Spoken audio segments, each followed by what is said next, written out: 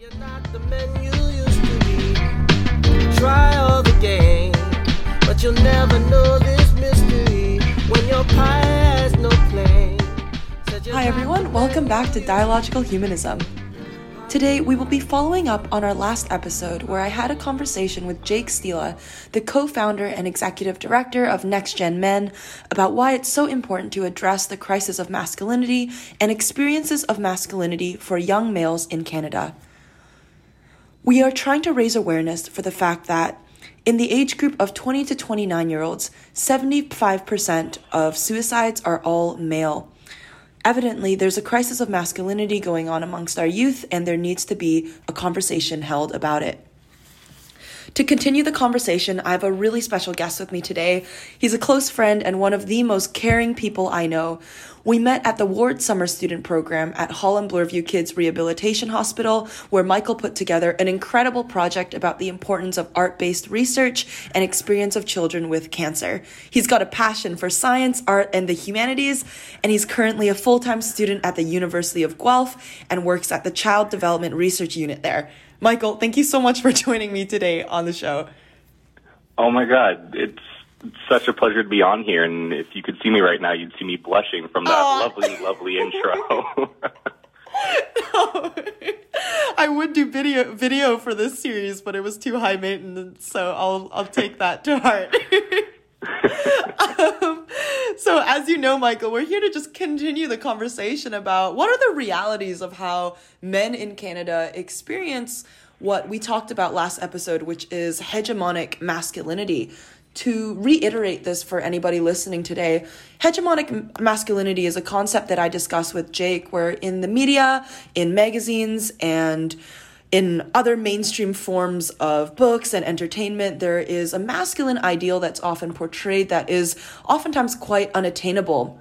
Jake brought up the example of the typical James Bond 007, who has that perfect body, who has an endless supply of women, who is endlessly competent in every single area, and is definitely associated with stereotypically masculine traits such as aggression, toughness, and lack of emotion. I'm here to continue the conversation with Michael because he took it upon himself to take a lot of gender studies courses at university, which is something that I find really inspiring and a lot of my other male friends find really inspiring too. Michael, I was just wondering if you could talk to why you decided to look more into feminist theory and kind of the theory behind ideas of what it means to be a man and what it means to be a woman. Of course. So it all began really when I first went to university and I was able to take these courses. I had very limited access to it prior to that point in time. And it really stemmed from an interest in the topic and also a desire to build confidence within my friend group and within my community. Discussions of feminism, feminist theory, were always being brought up, but I never felt I could contribute anything of worth. One, because I hadn't done any research on the topic, and second of all, because I was a man.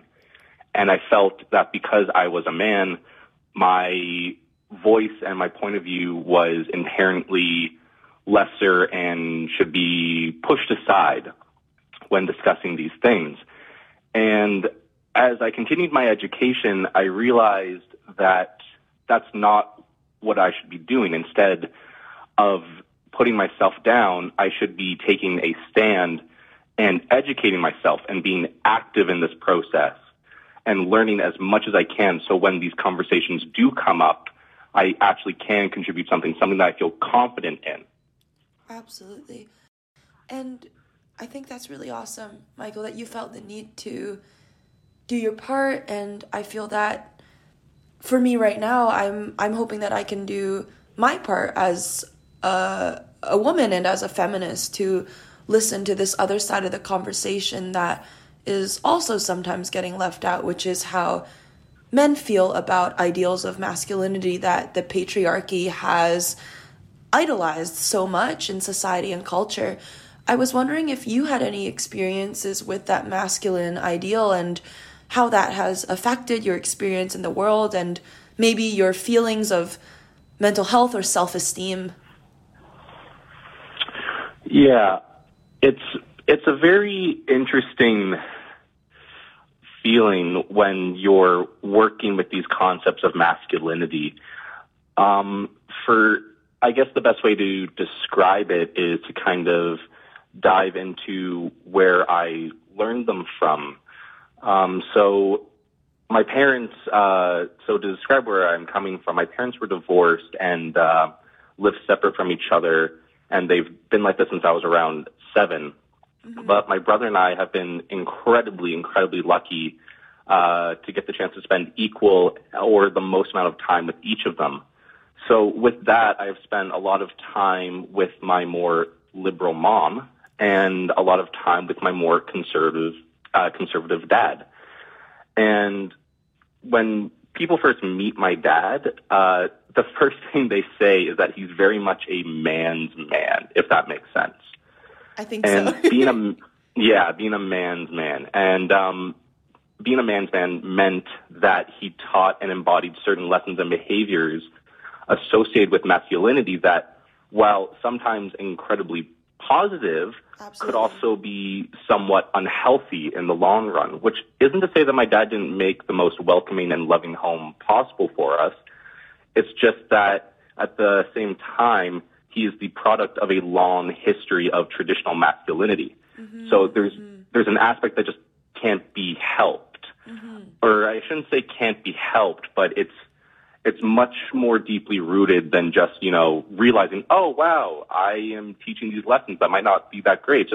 It's all he's ever known, and it's all that an entire generation has ever known. Absolutely. I think here in Canada, it's really important for young Canadians from our specific social location and time to recognize just how multi-generational these discourses of masculinity and femininity are. I took one of my first gender studies courses this year as well, and it was Asia focused, but it really shocked me to learn how far back men and women were taught to behave, from our grandparents to our great-grandparents. And it is really fascinating to learn about how state-influenced and corporate-driven these projects of masculinity have been. There was definitely a huge state and corporate investment over time into increasing the productivity of men. And so oftentimes the onus of improving a company, of improving a country has been placed on men. And of course, that's also come with a lot of power. Hence, we're in a patriarchy right now. And however, though, psychologically speaking today, that's definitely what we want to focus on, how the effects of that association between men and power over time have shifted these ideals of masculinity into something that really affects the mental health of a lot of youth in Canada today. And to that point then, Michael, I was just wondering if I could ask you, how are your personal experiences with the stereotypical ideal of what a man should be? What does that mean to you, and how has that affected your life? Yeah, just for the listeners out there, just so they can have an idea of the body behind the voice that's speaking right now. Yeah. I am a cisgendered white man, so I really am at the pinnacle of privilege in society. So it's very interesting because to battle, I don't even want to say to battle, because in a lot of ways I am just so incredibly lucky. But there is this small aspect of my life, which is, as mentioned earlier, just this suppression of emotions and to act tough and to be more dominant, aggressive, have certain physical characteristics. And I could go on and tell you lots of different times that I've felt hurt. I can recall times when someone spread a rumor that I was gay because I pursued dance in my education. I can tell you about times when I felt obligated to stay quiet because straight men are supposed to like it when girls touch them, even if they don't necessarily want to be touched. But in my experience, these aren't as bad as just this persistent feeling of inadequacy that can sometimes loom over a man's head when has this ideal or this, really damaging ideal of what a man should be. This feeling that you'll never be good enough and always falling short, constantly questioning yourself in every action that you perform.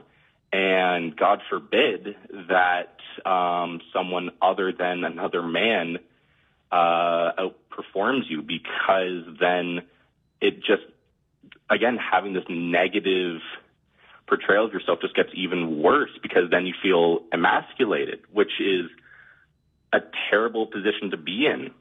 Yeah. But it's just this really interesting thing, because I have all of these feelings. I have had all these feelings in my life, but at the same time, I really feel like I can't complain about them, because at the end of the day, I don't feel as though it's the end of the world, because I still am a man with all this privilege. I still am straight with all this privilege. I still am white with all this privilege. So what is it like? Do I have the right, I wonder, to even voice this? I guess is where I start thinking about it. Absolutely. In response to that, Michael, this is a little bit of a digression from our topic today, but I definitely think it's important for our listeners to hear. Myself, as a woman and as someone who identifies as feminist, I totally agree. I know we had this conversation casually before this podcast, but when it comes to the patriarchy, it was definitely designed to oppress women, and that is, that's just a fact, right? The other thing, though, is that I genuinely, deeply think, and this comes from studies in my gender studies class this year, that these masculine ideals inherently inform feminine ideals and rely on feminine ideals. And so when we discuss issues like this, Michael, I can assure you, at least from my personal perspective as a woman, it's more eye-opening that for me than it is, oh, I can't believe you're complaining about this. I rather think that it's very tied in the fact that men feel like they don't have a space to talk about their feelings, because the flip side of that is, well, women have to take care of all of men's feelings then.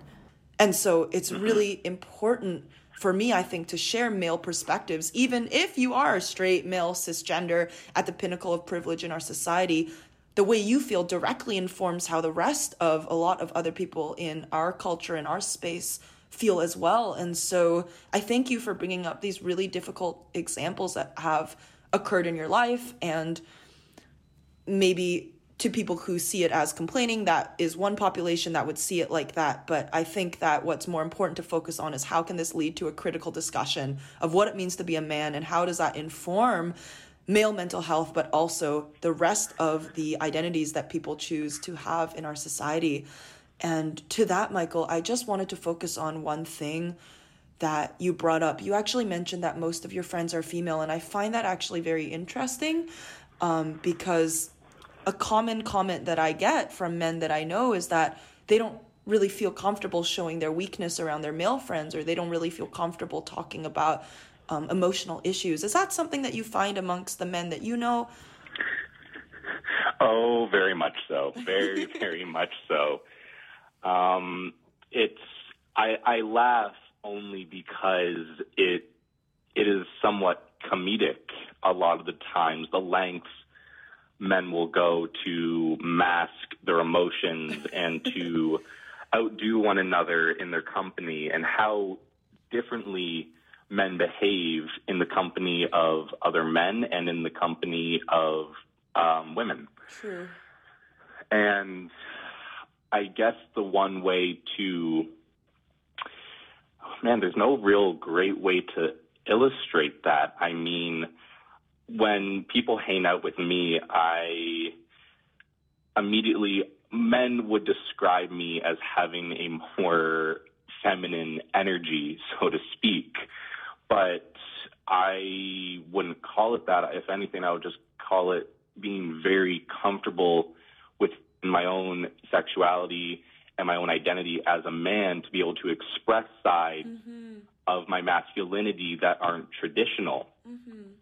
For example, I consistently show physical affection to everyone.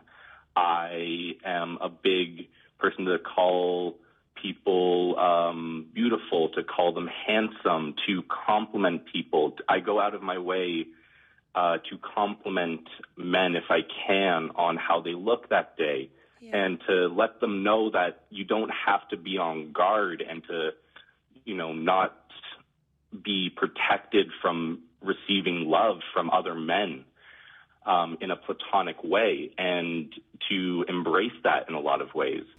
Michael, what you said is really fascinating to me, because the traits that you have, or the hobbies that you have that other males around you perceive as feminine, are ones that are directly related to being emotionally expressive, such as dance, and emotionally vulnerable, such as offering your friends genuine compliments. And I was just wondering if you could speak and give your point of view on how it might feel tiring sometimes to uphold this masculine ideal of somebody who is very tough and not vulnerable, and how, if that has ever led to feelings of inadequacy or invalidation when it comes to your own emotions. Yeah, my experience has been mixed, because I stopped trying to uphold that strong, silent type a while ago. That's good, man. I abandoned it purely because it was so draining. It's something where I just felt so limited in what I could express. And I just felt I talked a lot when I was younger, and I still continue to talk a lot. Talk to anyone who knows me, and they'll tell you that I never really quite shut up. So it's okay, Michael. Me too. So to now all of a sudden be told by my male friends that I need to adhere to this quality of mystery, and be told by women that, guys or girls like the silent type, it just felt so ingenuine to who I was as a person. So I tried to fight it for a while, and I tried to stay silent, but I just ended up being miserable whenever I tried to. I love to crack jokes, and I don't like to try to make my life a mystery. I very much wear my heart on my sleeve, and I'm very much, arms open to the world and to expressing my opinion and to hearing other people's opinions. So again, it's never something that I struggled with it, but it was never an intense battle. It's just something that I immediately just kind of gave up on. And since then, I've just been very, very happy expressing myself and not feeling like I have to restrict my range of emotions when I'm in certain company. Absolutely. And I think that's a perfect transition into my last question for today, Michael, which is, let's not talk about masculine or feminine energies or anything right now. Just from your own personal experience growing up as a young identifying male Canadian, what are some traits or what are some characteristics that you would encourage the men around you to embody and just not be afraid to express moving forward?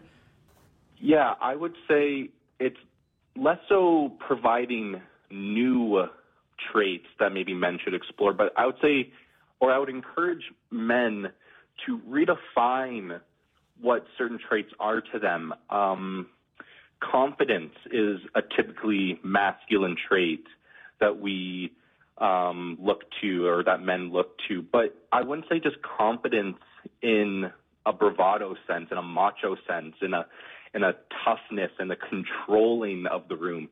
It's a confidence maybe in vulnerability, like redefine it as that. Challenge yourself and push yourself, not to outdo those around you, but push yourself to put yourself in very vulnerable situations. Vulnerability is such a difficult thing for men to get to. And I think a lot of men underestimate the courage, I guess, it takes to get there. Absolutely. And support is another one. Just instead of feeling like you have to do it on your own, look to those around you, those who love you. Let people who love you actually love you, and don't feel afraid to let them express that love and to let them enter into your life and help you when you need it.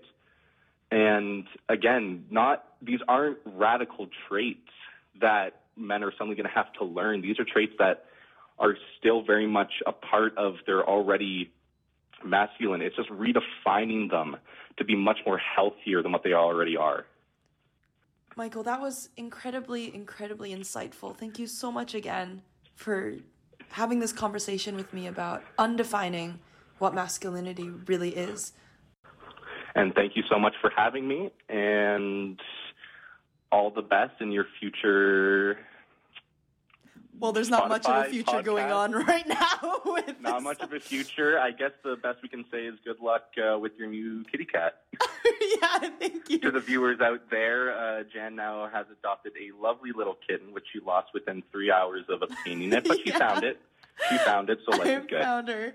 I'm not much of an animal person. I think that's something I have been trying to redefine for myself too.